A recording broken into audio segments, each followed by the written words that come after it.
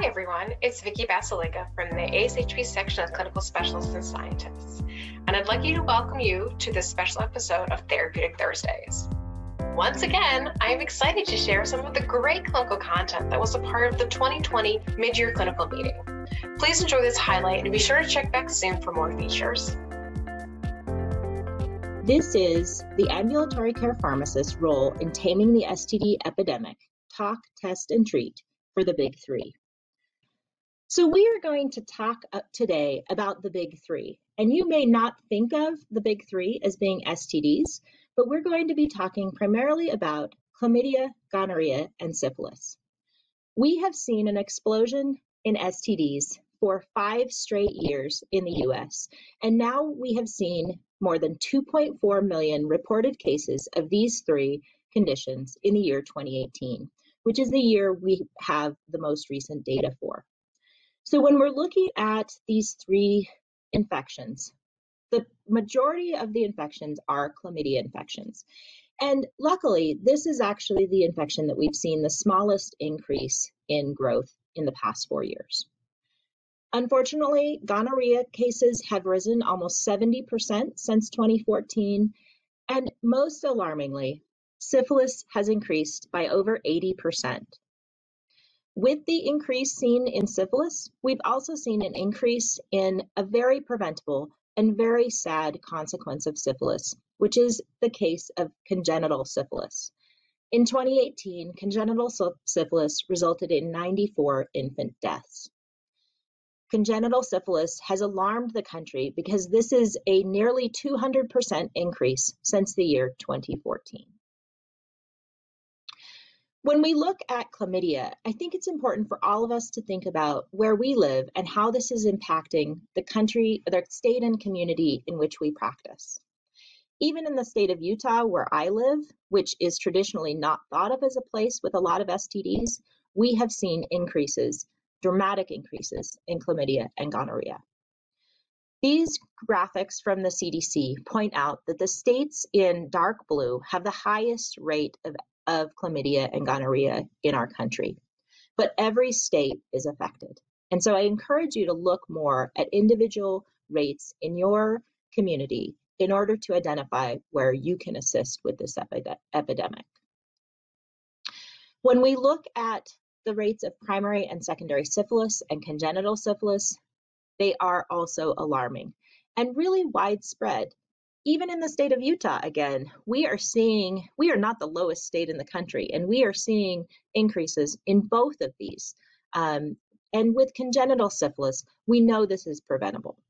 So again, identifying risk in your community is important to look at as you look at trying to reduce these risks. One of the things that can be very valuable as you think about how to identify what your goals may be in your community for treating and preventing STDs is to look at the Healthy People guidelines. Healthy People 2030 was just released, and I would encourage you to look at it as an ambulatory care pharmacist to really identify how you can contribute to public health in your community. But the 2030 goals for STD control are outlined as follows. There is still an emphasis on the need to routinely screen for chlamydia in young women ages 15 to 24, because this is our highest risk group for chlamydia. We currently have a screening percentage of about 55% in our country, and Healthy People 2030's goal is to increase that to 67%. In terms of gonorrhea, the goal is to focus on reducing the rate of gonorrhea in adolescent and young males in that same age group, ages 15 to 24. We are currently seeing 523 cases of gonorrhea per 100,000 males in this age group, and the goal would be to reduce it to around 471. In terms of syphilis, we actually have 3 goals. One, to reduce the rate in females, and really logically it follows that if we can reduce the rate in females, we can reduce rates of congenital syphilis. In terms of a reduction in syphilis rates in men who have sex with men, who are traditionally thought of as the highest risk group, we've actually done pretty well with increased screening in this population. And And the Healthy People 2030 goal is to maintain the current rate of syphilis in this population, or of course to decrease it. But this is not a large target of Healthy People 2030. The CDC also puts out global goals for STD prevention and control. And if we look at goals associated with the big three, we see the following. And this is very important because I think patients, especially young women, may not realize why we want to prevent and appropriately treat chlamydia and gonorrhea. But really, we want to do that in order to prevent STD-related pelvic inflammatory disease, which may be a cause of chronic pelvic pain, to reduce ectopic pregnancies, and very much so to reduce the rates of infertility that are caused by these STDs. Second, we must prevent antibiotic-resistant gonorrhea. We'll talk about this in depth in a moment, but we have one truly effective drug to treat gonorrhea at this point, and that is a very tenuous state in gonorrhea pharmacotherapy. We'd love to be able to prevent primary and secondary syphilis, because if we can do that, we can eliminate congenital syphilis. And certainly increased prenatal screening will also help to eliminate congenital syphilis. Now, I had hoped when I had submitted this in earlier this year that we would have a robust new guideline for the treatment of STDs from the CDC in the year 2020. The CDC guidelines are typically issued every 5 years, and our last update was in 2015. There has been no word from the CDC, who admittedly is quite busy with that other thing going on right now, regarding an update to the CDC STD guidelines. They are, when I queried about this, they let me know that probably sometime in the first part of 2021, we would have new guidelines. Every year, there are nationwide STD statistics that are released in October. When this slide set was made, the slides are based on the 2015 guidelines and the 2018 statistics that were released in October 2019. So our objectives today are to identify opportunities to talk to our patients about STD risks and prevention. Second, given a patient at risk for STDs, summarizing the appropriate testing strategy in order to be able to detect these STDs. And finally, to construct a plan for effective delivery of STD treatments for both patients and partners, utilizing expedited partner therapy when allowed by law. So we'll first start by talking about the opportunities for talking with our patients about STD risk screening and prevention. And as ambulatory care pharmacists, we have many opportunities during our process of comprehensive medication management. The first that I'd really like to emphasize is the opportunities that occur during immunization screening. We can prevent STDs and viral illnesses by pre-exposure vaccination, particularly for HPV, but also for hepatitis B and hepatitis A in children and adolescents. One of the things that can be done in asking our patients about risk and what vaccines they may be indicated for is to say something like, some vaccines are recommended for specific patient groups. Can I ask a few questions to ensure that you are protected appropriately? There are indications for Hep A, Hep B vaccine in the group of men who have sex with men. So knowing that patients' sexual preferences is important in order to ensure we are offering them the appropriate vaccines. Also, discussion about this, as well as discussion about HPV vaccine, can lead to discussions about further STD screening. So using those opportunities that may come up in talking about immunizations can then lead to talking about STD risk. There have been a couple of U.S. Preventative Services Task Force updates in 2019 and 2020 that also indicate opportunity for us to discuss risk with patients. So for hepatitis C screening, USPSTF now recommends that all people ages 18 to 79 Be screened for hepatitis C. That's an expansion of the previously available recommendation. For HIV, their recommendation is now that all people ages 15 to 65 be screened for HIV, and of course, continue screening based upon risk in other populations and in people outside that age group. Finally, chlamydia and gonorrhea screening is recommended for women aged 24 and younger, all women who are sexually active, and older women who have continuing STD risk factors. We have opportunities to discuss STD risk screening and prevention in other areas, including when we talk to patients about contraception and emergency contraception, the growing area of pharmacist provision of PrEP and PEP, and also when we provide care to our transgender patients. So thinking about the opportunities to talk about STD risk screening and prevention as a part of the work that we are already doing in comprehensive medication management. Just as an example, if you look at the 2020 immunization schedule, you'll see in Table 2, which is the schedule by medical condition and other indications for this year, that there is a column for men who have sex with men, and in particular, Hep A and Hep B are recommended in this population, where they may not be a strong recommendation for all adults.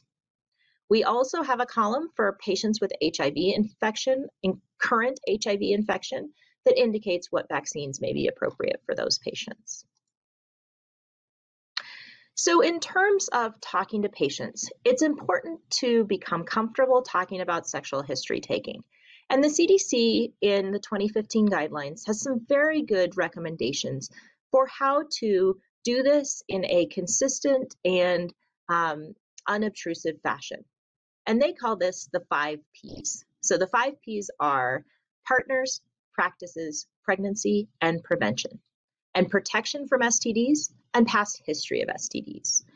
I think sometimes doing this in a standardized way with all patients will very much help you in feeling more comfortable with this. I know when we first started talking to patients about smoking cessation and if they smoke tobacco, there was a lot of discomfort and with pharmacists, and why would a pharmacist ask you that?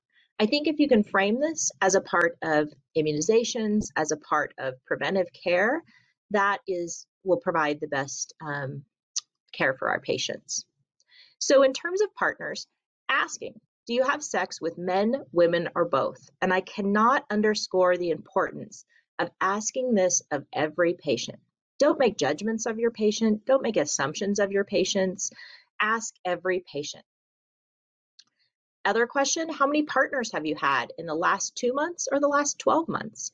That can give you an indication of risk for STDs.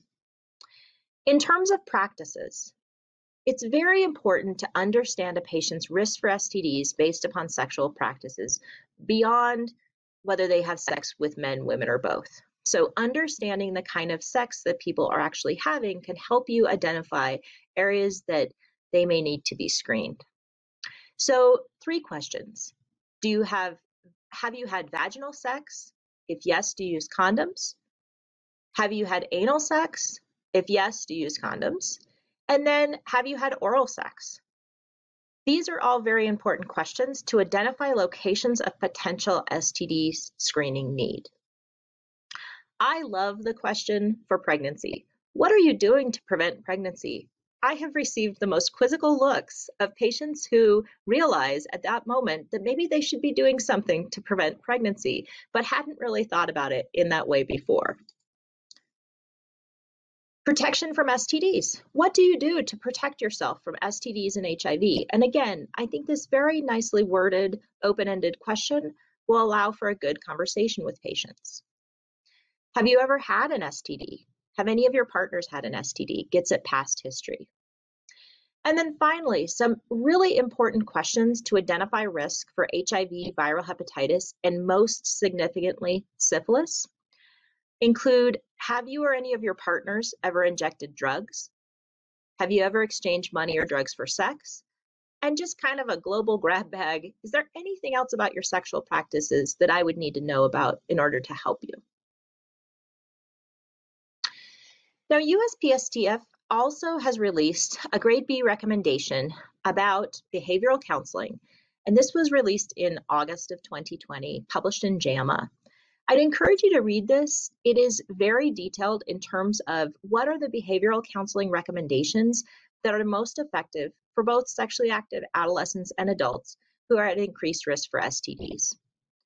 There are discussions about how to weave this into practice and focusing on vaccination, contraceptive counseling, and counseling of patients who are currently being treated for STDs. There's detailed information about what kind of message is most impactful. Media messages tend to be very impactful, and you can imagine the use of social media can really enhance these messages, but one-on-one discussion can be helpful as well.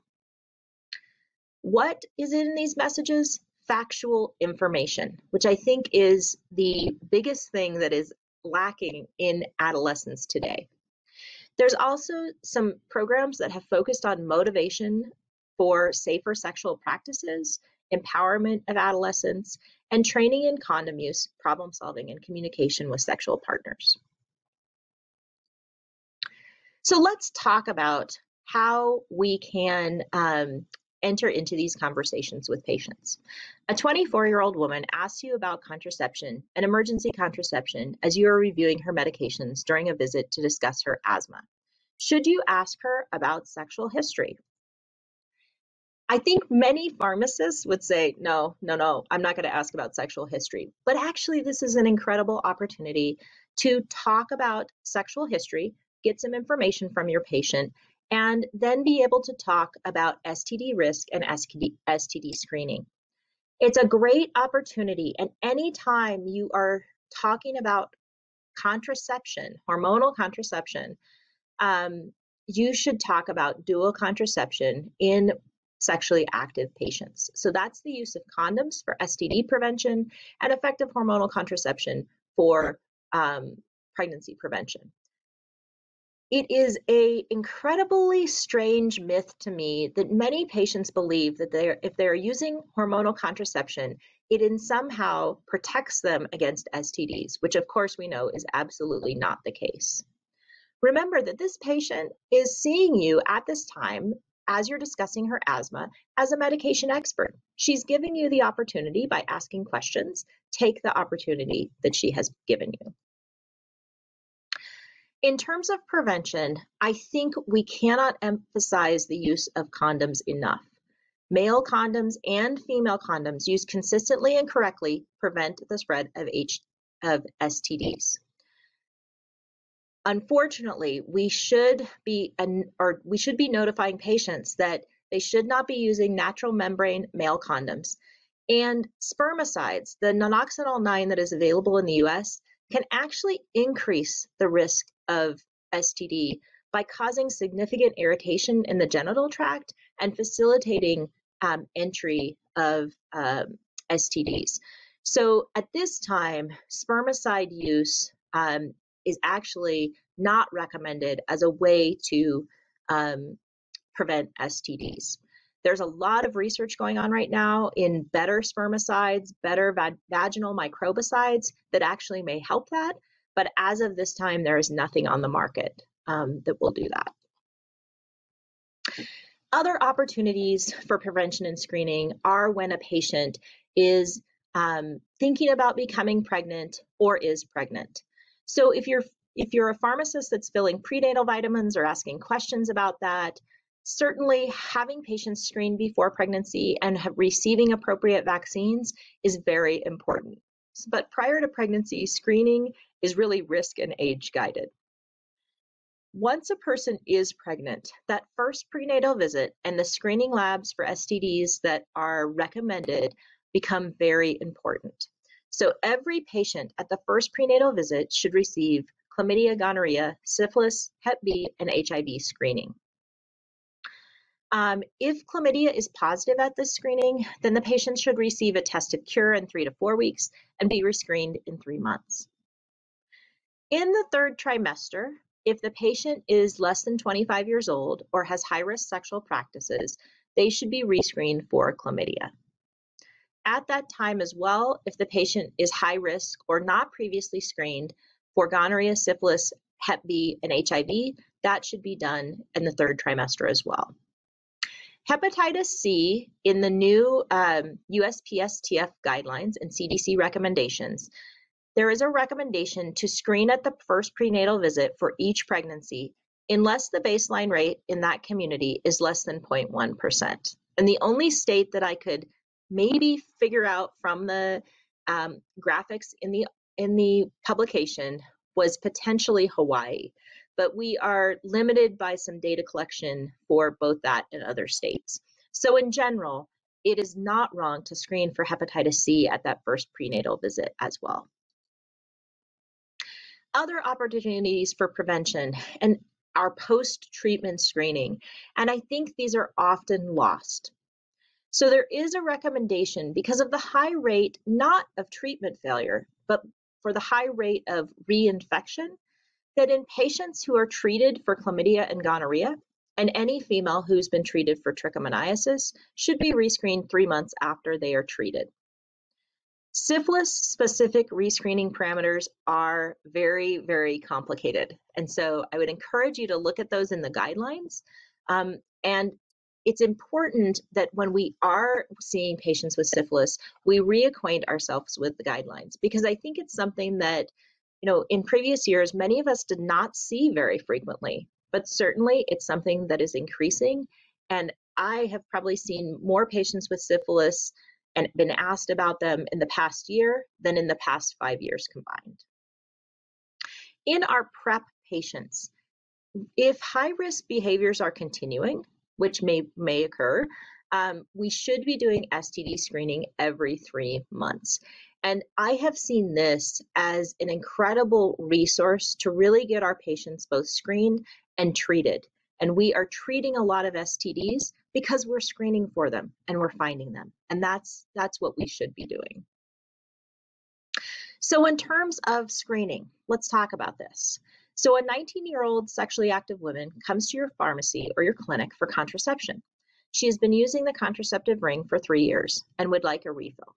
She'd had a pap smear that was within normal limits a year ago.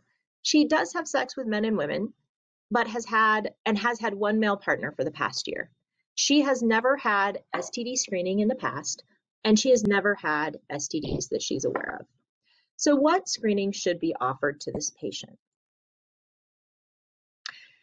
For this patient, she should be offered chlamydia and gonorrhea, but also remember, new guidelines recommend that she should also be screened for HIV and hepatitis C. Unfortunately, I think many providers and healthcare professionals would either pick just chlamydia and gonorrhea or would not think of screening this patient at this time. One of the areas that I think the CDC guidelines have been very good at is looking at special populations.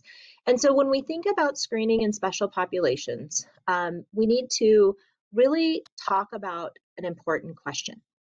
So the first special population is women who have sex with women. And a very important question for this population is, do you have sex with men, women, or both?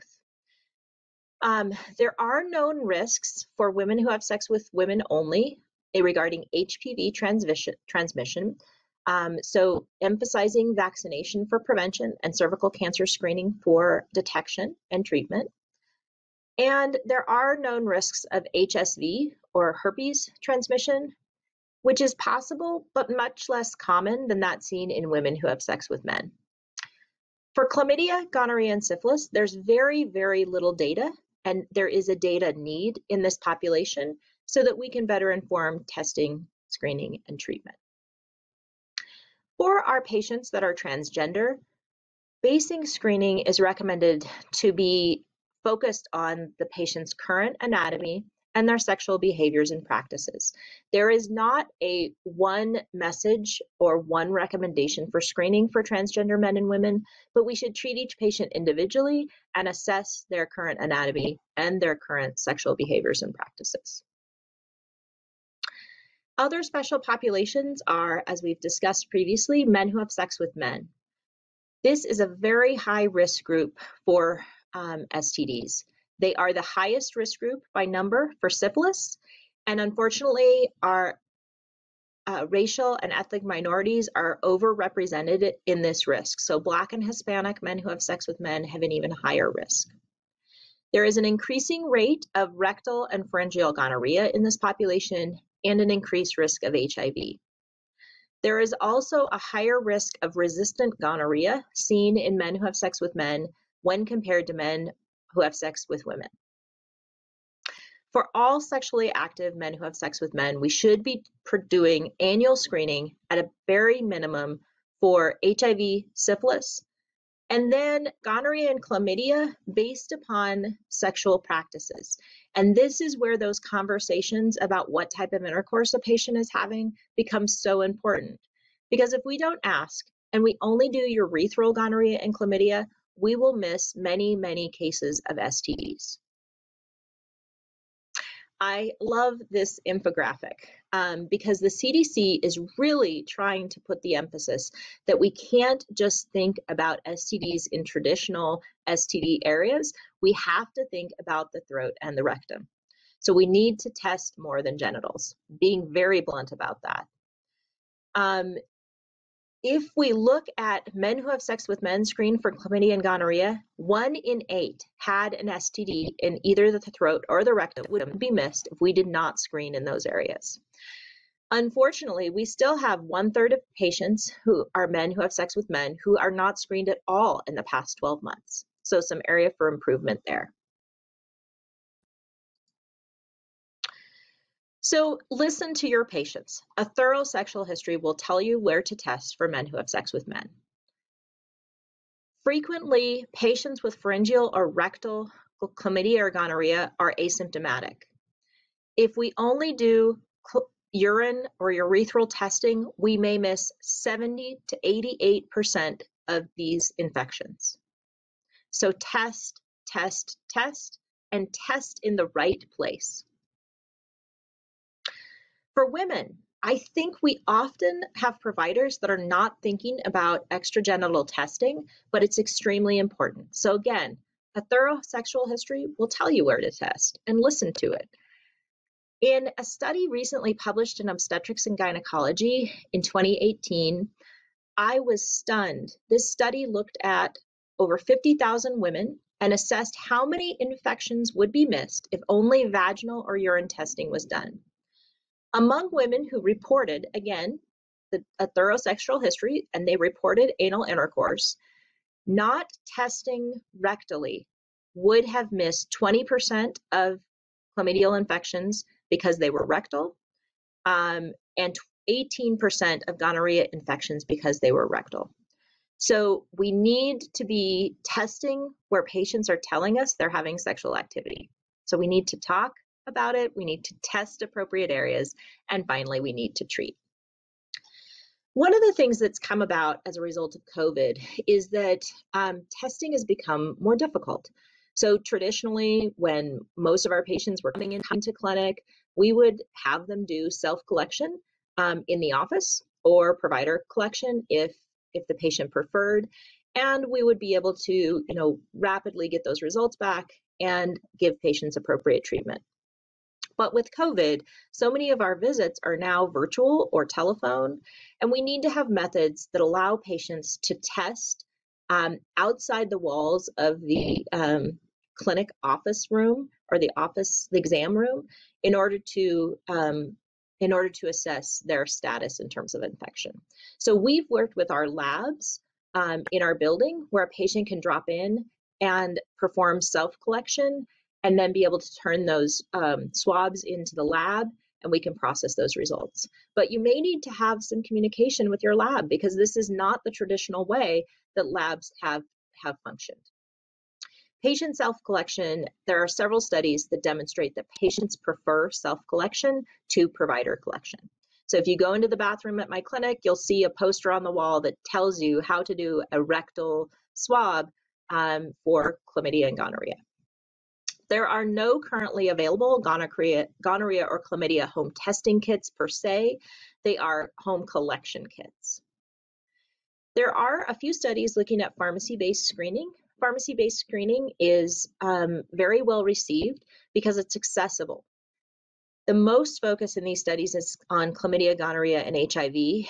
And because of the limitations with effective chlamydia and gonorrhea testing in terms of point of care versus self-collection, most has been on HIV. In a very interesting study done in Virginia, an HIV testing in a community pharmacy was associated with increased access, obviously, more frequent testing, and then most importantly, more frequent referral and access to subsequent HIV care. So I think we'll see more about home testing and patient self-collection for STDs in the future. Finally, we'll talk about syphilis. Syphilis, if you have ever looked into this in detail, is incredibly complex.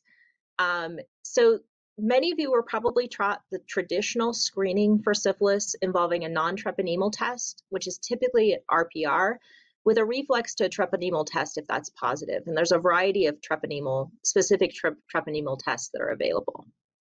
Something new that you may see is a reverse sequence screening. So with this type of screening, you would do the treponemal test first, then if positive, reflex to an RPR, and if that is positive, reflex to an RPR titer to define treatment. This has some issues. If the patient has a history of having syphilis, they have a higher likelihood of being positive, but that positivity may not indicate a need for treatment. But the benefits are it can catch more newly acquired cases and long-standing infection that may have lost RPR reactivity. I would highly encourage you, if you're being asked questions about treatment based upon screening test results for syphilis, that you go to the New York Department of Health resource, their Syphilis Monograph 2019, and download it. I recently had a case where I was trying to figure out, should we be treating a patient? And this was exceptionally helpful in really walking me through what is positive, what rescreening should be done, and has really wonderful tables and algorithms. And it's actually, I found this resource by following a link from the CDC website. So they are directing people to this really rich resource. So in terms of syphilis, I think many people have thought about this is a concern in our men who have sex with men. And certainly that is a concern. But we need to also be aware that there's other rising risk factors for primary and secondary syphilis. Those include methamphetamine use, injection drug use, and heroin use. And the risk groups that are rising for these are in our women and heterosexual men, not in our men who have sex with men. So the drug epidemic and the STD epidemic are termed intersecting epidemics. We really need to think about risk in patients who may be coming to see us who are using and injecting drugs. And that's not, that's a wide variety of different patients. One of the things that can be most valuable about frequently visiting the CDC webpage for STDs is identifying when there are shortages of both drugs and screening test materials. So in September, the CDC issued a letter regarding a shortage of supplies for chlamydia and gonorrhea testing. When that happens, they also released a prioritization schedule for who should be receiving gonorrhea and chlamydia testing. And well, in your community, in my community, I did not feel the impact of the shortage of supplies. It's good to know that if you did, you could go to the CDC website and they would tell you what, how you could tier your testing based upon risk. They will also do this if there is a drug shortage. And what is wonderful about it is that they will give recommendations on how to treat if there is a shortage of the primary medication that is used to treat a specific STD. So talking and testing are very important. We also need to talk about appropriate treatment. And these infographics are all available for you to use with patients, for students to use to generate community awareness. the CDC is very aware that, much like that behavioral USPSTF recommendation, they need to use a variety of methods to encourage information sharing between both providers, but also with patients. Thanks so much for listening into today's episode from the 2020 Mid-Year Clinical Meeting. It's features and content like this that make the ASHP Mid-Year Clinical Meeting the place to learn and to take your practice to the next level. Be sure to join us in December for more great clinical content.